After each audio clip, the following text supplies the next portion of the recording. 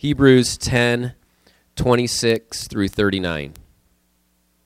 For if we go on sinning deliberately after receiving the knowledge of the truth, there no longer remains a sacrifice for sins, but a fearful expectation of judgment and a fury of fire that will consume the adversaries.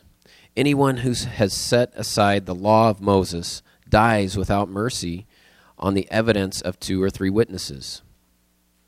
How much worse punishment do you think will be deserved by the one who has spurned the Son of God and has profaned the blood of the covenant by which he was sanctified, and has outraged the Spirit of grace? For we know in him who said, "Vengeance is mine, I will repay." And again, the Lord will judge his people. It is a fearful thing to fall into the hands of the living God. But recall the former days when, after you were enlightened, you endured a hard struggle with sufferings, sometimes being publicly exposed to reproach and affliction, and sometimes being partners with those so treated. For you had compassion on those in prison, and you joyfully accepted the plundering of your property, since you knew that you yourselves had a better possession and an abiding one. Therefore, do not throw away your confidence, which has a great reward. For you have need of endurance, so that when you have done the will of God, you may receive what is promised. For yet a little while, and the coming one will come and will not delay. But my righteous one shall live by faith, and if he shrinks back, my soul has no pleasure in him. But we are not of those who shrink back and are destroyed, but of those who have faith and persevere their souls. Heavenly Father, God, I pray this morning for each and every soul here, each and every person. God, I pray that you would show them your love, a unique love that is personal for each one of us. God, help us to grow in our confidence in you. Lord, help us to see through the struggles. God, help us to put our faith in you through the tough times in life. God, I pray that you would give Reed a supernatural power today, God, to touch each and every heart with your word that he would speak today, the word that you have for all of us together. God, I pray this in Jesus' name. Amen. I love getting the chance to proclaim God's word. I'm glad you're here.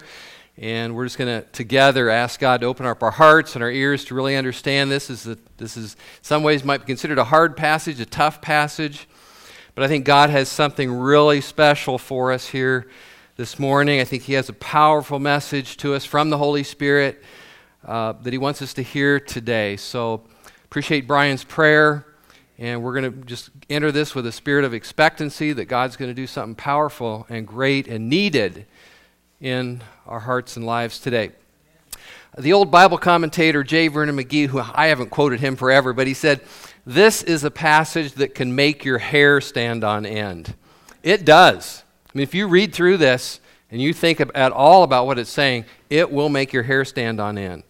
And I can't change that, and I shouldn't change that. In many churches today, warnings like this are effectively redacted from the Bible, never taught, never read.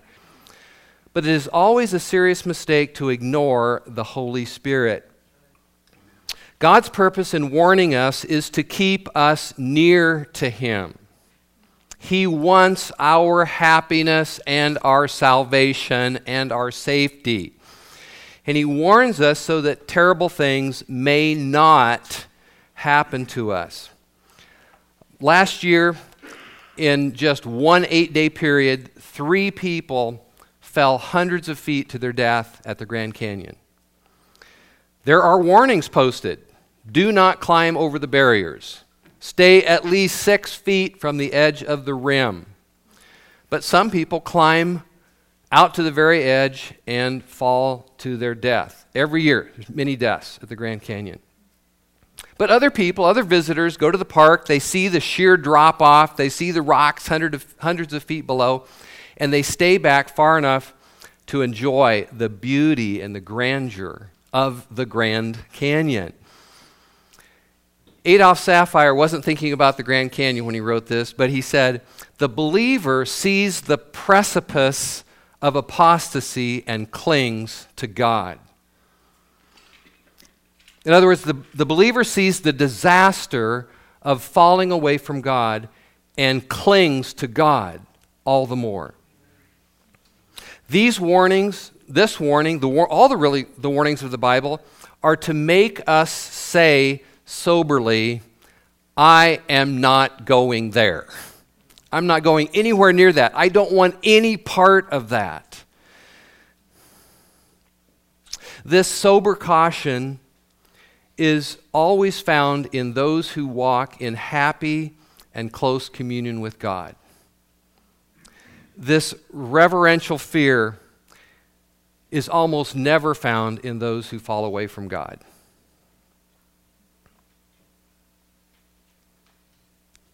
The warnings are so strong precisely because the dangers are so great. Again, I quote from Adolf Sapphire, an old commentator on Hebrews. He says, "To keep people from falling over a precipice, we do not put up a slender and graceful hedge of flowers, but we put up the strongest barrier we can." And we should thank God that He loves us enough to put up a strong barrier of warning for our well-being. When I was looking at the statistics on deaths in the Grand Canyon, I ran across an article that the title, when I read it, it just kind of chills went through my body. I'm not saying it was the Holy Spirit, but it just really struck me. And this was the title of the article. "It takes one bad step. People die at the Grand Canyon because it is a beautiful and a dangerous place." Well, the Bible reveals that this life that we live, is beautiful and dangerous. There's the incredible beauty of salvation and the terrible danger of eternal destruction. And people need to know about both. There's a tremendous pushback today to any mention at all of God's righteous anger, wrath, and judgment. And I'm going to share just 2 reasons why this is so wrong. Number 1, if our sins have not put us in a position to deserve God's wrath and judgment, then the mercy and grace of God in saving us from that judgment is totally meaningless. It means nothing. In other words, if we deny a God who judges, we might as well deny salvation and forgiveness and grace and love and favor and the blood of Jesus. None of them are needed. These are all needed because of the danger that our sin has put us in. Secondly, J.I. Packer said, "Would a God who took as much pleasure in evil as He did in good be a good God? Would a God who did not react adversely to evil in His world be morally perfect?" In other words, would God be good if He was indifferent to rape and hatred and jealousy and greed and killing and all the ugly stuff that we human beings do, all the ugly, dark sins? Of course He wouldn't be. He wouldn't be a good God. He wouldn't be a holy God, a righteous God. Sam Storm said that God's wrath is His antagonism toward all that is unholy. God's wrath is His love for holiness and truth and justice. It is because God loves purity and peace and perfection that he reacts angrily toward anything or anyone who defies them. I think those are really important things for us to hear in the body of Christ today. Now, with those things said, I'm about ready to start the message. And I'm going to start somewhere else. I'm going to start with a saying of Jesus. And as I looked at this passage and got ready to study it, one saying of Jesus just came immediately, just flashed to my mind. And to me, it communicates in a very powerful way much the same thing that the writer of Hebrews is saying in this passage. Jesus said, "No one who puts his hand to the plow and looks back is fit for the kingdom of God." I have never farmed, but I get this image. At least I think I do. You grip the plow in your hand and you look ahead and you plow the ground all the way to the end of the line. You don't let go and you can't look back.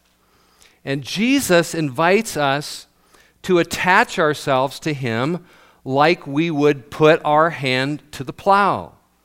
He does not invite us to a come when you want, leave when you want kind of relationship. We enter the kingdom of God, or we enter the kingdom of heaven by a faith hold on Jesus. That inherently means we turn our back on the world and turn toward Jesus. We hold on to Jesus, and departing from Jesus becomes unthinkable. There's an old spiritual, and I've actually got a couple of versions of this on my phone. I love it. But this old spiritual goes like this: if you want to get to heaven, I tell you how. Just keep your hand on the gospel plow. Keep your hand on the plow. Hold on. If that plow stays in your hand, land you straight in the promised land. Keep your hand on the plow. Hold on. If we are followers of Jesus, we have put our hand to the plow, and we don't look back, and we won't look back. And this is essentially what Hebrews 10:39 says. We are not of those who shrink back and are destroyed, but we are of those who have faith and preserve our souls, or to the preserving of our souls. The purpose of the book of Hebrews, and one of the main purposes of the whole book of Hebrews, is to stiffen our resolve. The purpose of the book of Hebrews is to stiffen our resolve so that we can say boldly, so that we can stand up and say boldly, we are not of those who shrink back and are destroyed, but we are of those who have faith to the salvation or saving or preserving of our souls. Now, this message of holding fast has been forcefully stated throughout the book of Hebrews. In chapter 3, verse 6, we are God's house if we hold fast our confidence, boasting in our hope firm to the end. That's what we do. 3:14, we have become partakers of Christ if we hold fast the beginning of our assurance firm until the end. 4:14, therefore, since we have a great high priest who has passed through the heavens, Jesus, the Son of God, let us hold fast our confession. 10:23, let us hold fast the confession of our hope without wavering. This principle, this truth, is all throughout the Scripture. Paul said in Colossians, God will present you holy in his sight, without Paul said, God will present you holy in his sight, without blemish and free from accusation, if you continue in your faith, established and firm, and do not move away from the hope held out in the gospel. Holding fast to Christ and holding firm to our hope in him is a part of genuine saving faith. Christ holds us fast, and we hold him fast. We hold fast to him. There is no such thing as salvation where Christ holds people fast and they deliberately and continually turn from him to live in sin and unbelief and renounce their Lord and Savior. Just doesn't work that way. You cannot find that kind of situation anywhere in the Bible. The exhortation to hold fast is so needed because in almost any group that calls themselves Christians, in almost any church, there are those, I hope not here, but there are those in most assemblies or gatherings of people who are thinking about turning away and departing from Jesus. They appear to be in the company of the saints, but they don't last. As Jesus said, when trouble comes, they fall away. Something will come along and they will shrink back. And the warning of Hebrews is, don't let this be the case with any of you. Hebrews 3:12, take care lest there be in any one of you an evil, unbelieving heart, leading you to fall away from the living God. The author of Hebrews was concerned about Jews who had received the knowledge of the truth about Jesus, but instead of holding fast to that truth, instead of holding fast to Jesus, they were turning away, or at least considering turning away, to go back to the old sacrificial system of the law. Some of you might have heard the recent interview that Aaron Rodgers did with his girlfriend, Danica Patrick, in which he publicly renounced, went on the record publicly to renounce his Christianity. He said he had grown up in the church, and I like Aaron Rodgers. I'm not here to defend any Green Bay Packer fans. But he said he'd grown up in the church. He went to Young Life meetings. He even did some mission work with the homeless. But now he has rejected his Christian faith, his Christian upbringing, and he said he no longer believes in God. This scripture says that people who willfully and deliberately turn away from Christ have put themselves in a frightful status before God. Rejecting Jesus is a grave offense against God. But it is also turning away from the only way God's judgment against our sins can be removed from us. If we repudiate the only way of salvation, then the only thing that can remain is judgment. And that's exactly what verse 26 says. For if we go on deliberately sinning after receiving the knowledge of the truth, there no longer remains a sacrifice for sins, but a fearful expectation of judgment and a fury of fire that will consume the adversaries. I'm going to explain some more about that verse, but first I just want to camp on this point.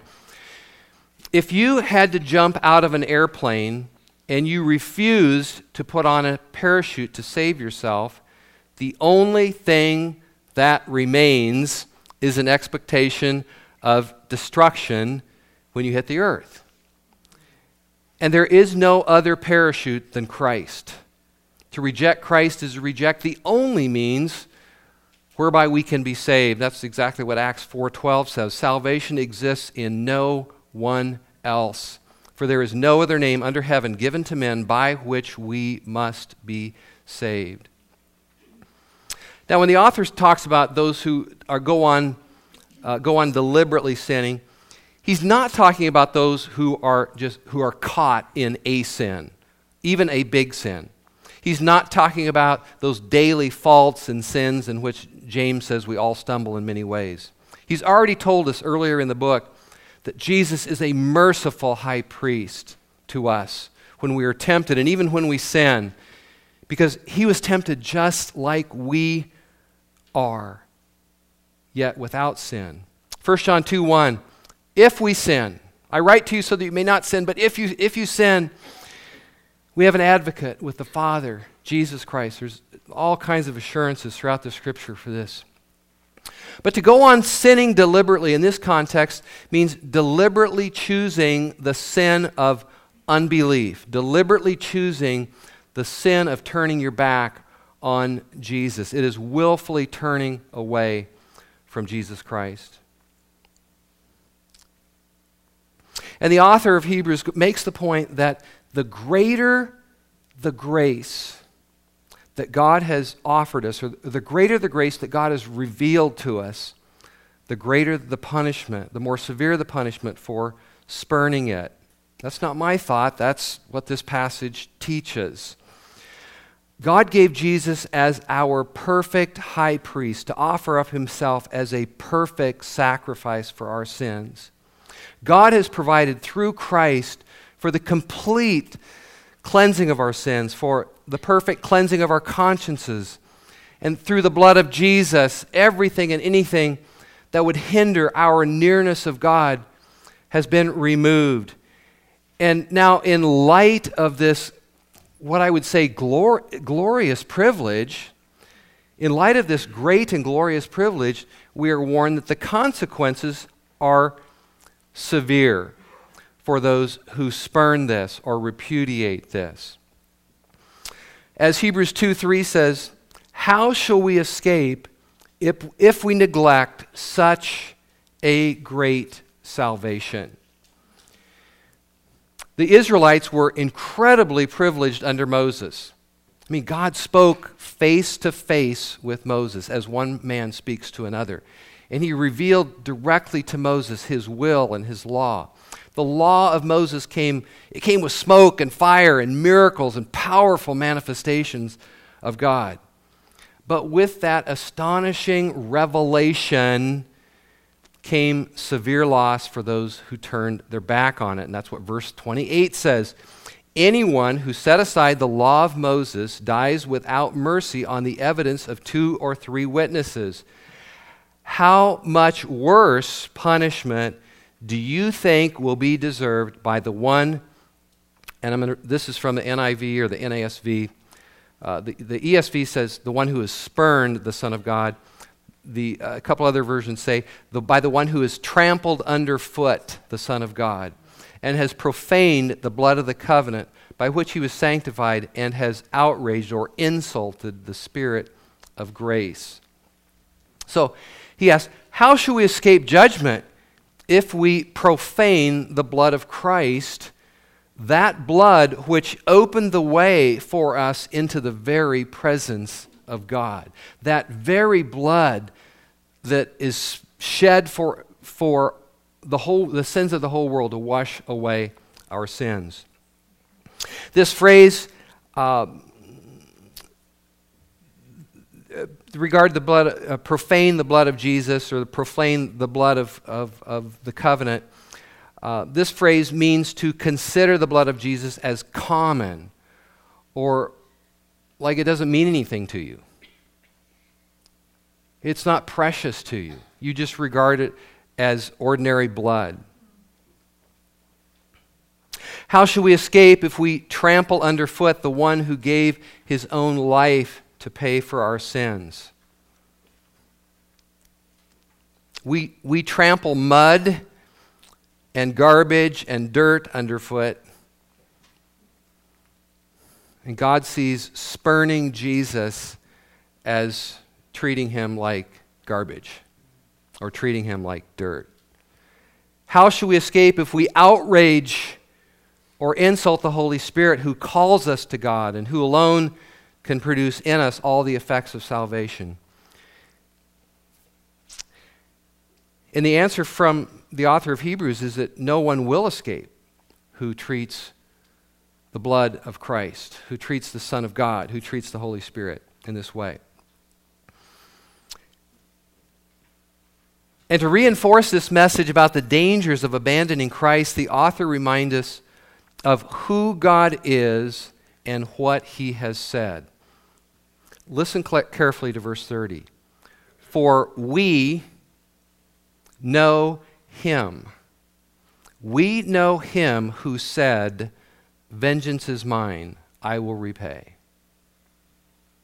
And again, the Lord will judge his people. and it is a fearful thing to fall into the hands of the living God. Notice this phrase, we know him who said, or the God that we know has said this. The God that we know has revealed this about him, that he says, vengeance is my prerogative. Vengeance is mine, and I will pay back evil. The God we know has told us that he will judge people. And it is a fearful thing that fall into the hands of the living God. No person, no being is more loving than God. But he also judges willful, persistent rejection of his Son. The gospel is a two-edged sword. Paul said it's an aroma to some of life. It's an aroma that gives life to some, and it's an aroma leading to death to others.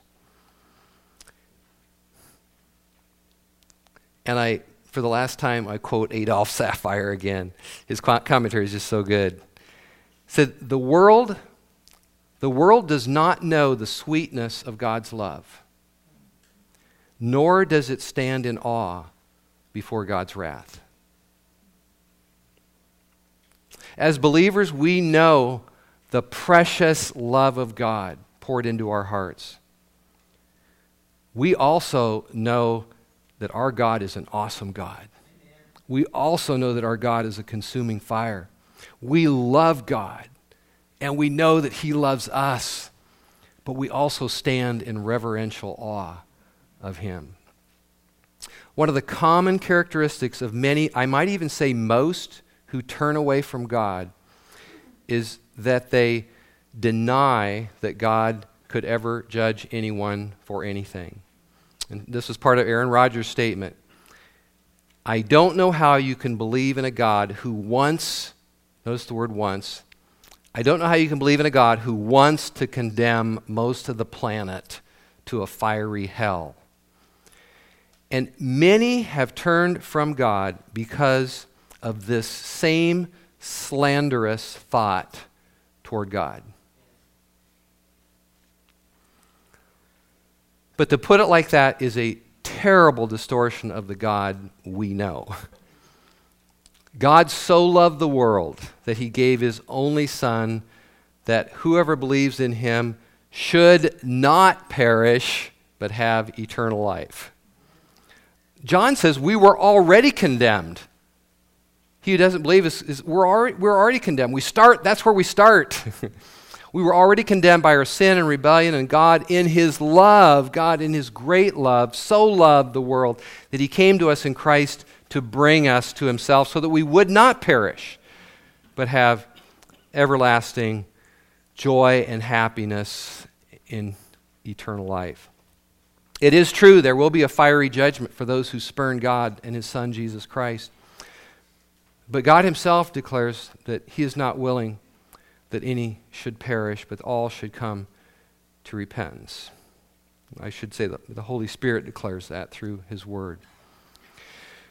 Now, the author immediately follows up this severe warning with words of encouragement. And he goes on to remind the Hebrews of the cost they had already paid in being associated with the company of the saints. He said that some were evicted from their homes. Some were put in prison. They had all suffered the shame of being a part of this persecuted community of believers, this persecuted minority. And so he tells them in verse 35, therefore do not throw away your confidence, which has great reward. And that's one of the main messages of Hebrews. Do not throw away your faith. Do not throw away your confidence. And he says, for it has great reward. You have need of endurance, so that when you have done the will of God, you may receive what is promised. In other words, he said, keep going on. Finish the race. Great reward is ahead. Verse 37, yet a little while, and the coming one will come and will not delay. Christ is coming. He's coming soon with massive reward, massive glory for the saints. As the old hymn says, It will be worth it all when we see Jesus. So hold on.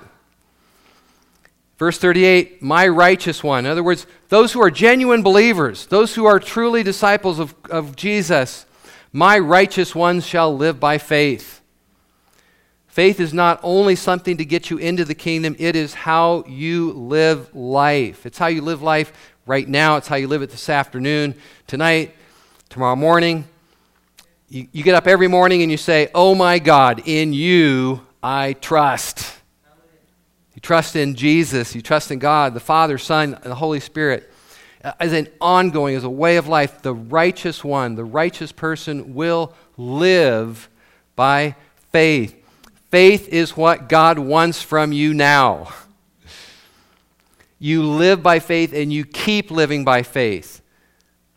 You keep living by faith. Faith in Jesus, faith in God, faith in the Holy Spirit. You know, we sing that, I believe in God the Father, I believe in Jesus Christ, His Son, I believe in the Holy Spirit. We live in that statement, with that statement of faith.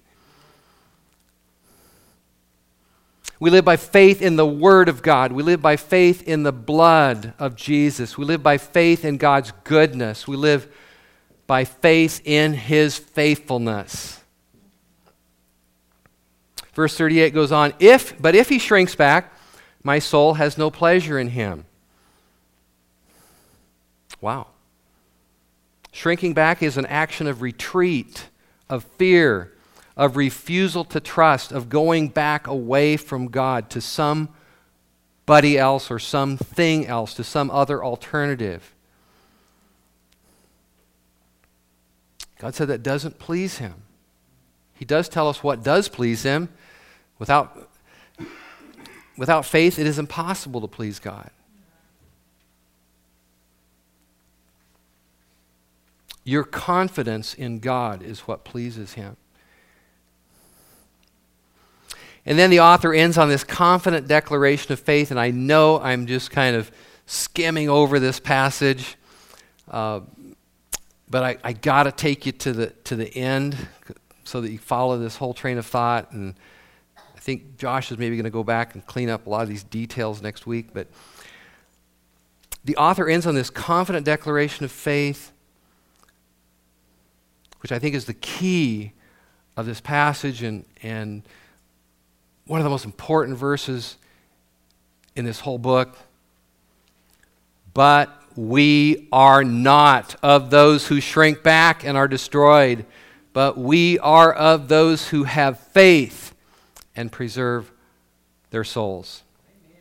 Everything in this passage is written to draw forth from the Hebrews and from us this unwavering declaration. Yes. We're to hold fast to Jesus without wavering. Maxwell in our life group brought up, I think it's the NIV, says we were to hold fast our confession unswervingly. And he shared how much he liked that term. Yeah.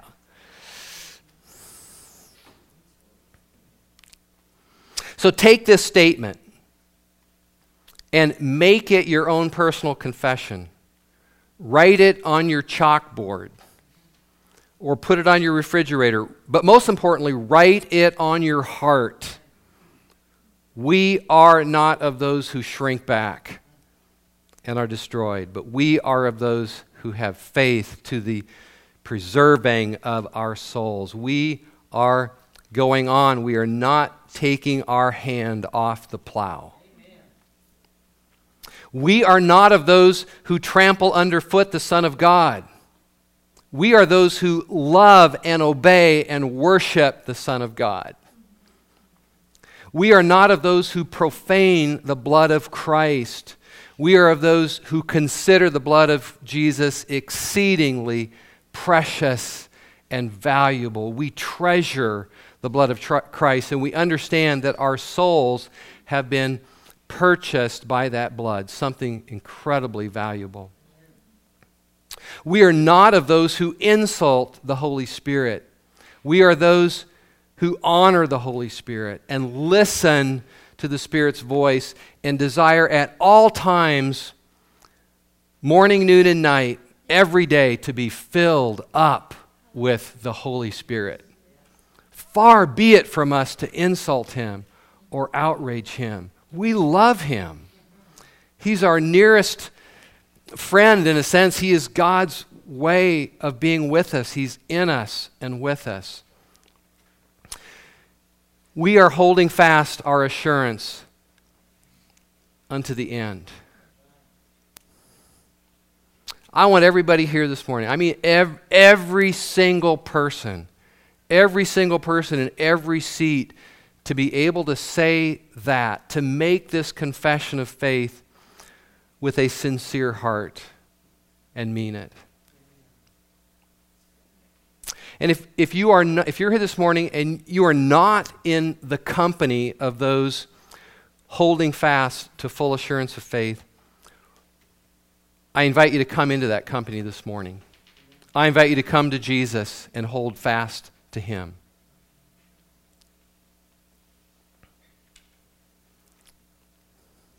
Let's pray. Stand up with me.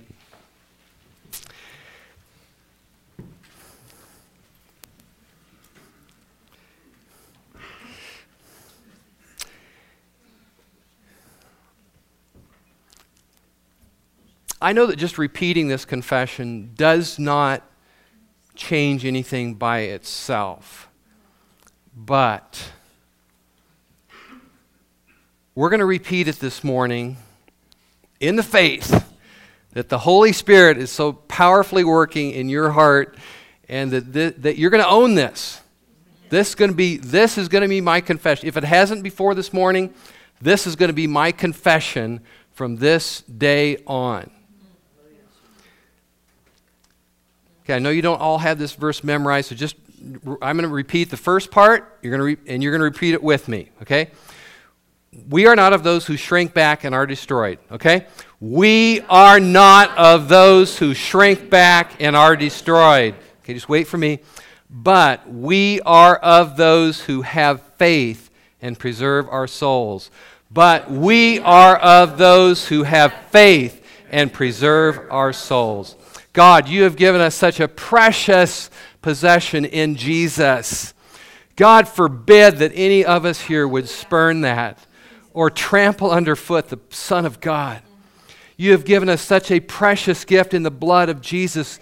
God forbid that we would regard that blood as just common or nothing or of no value. No, Lord, we consider the blood of Jesus exceedingly precious.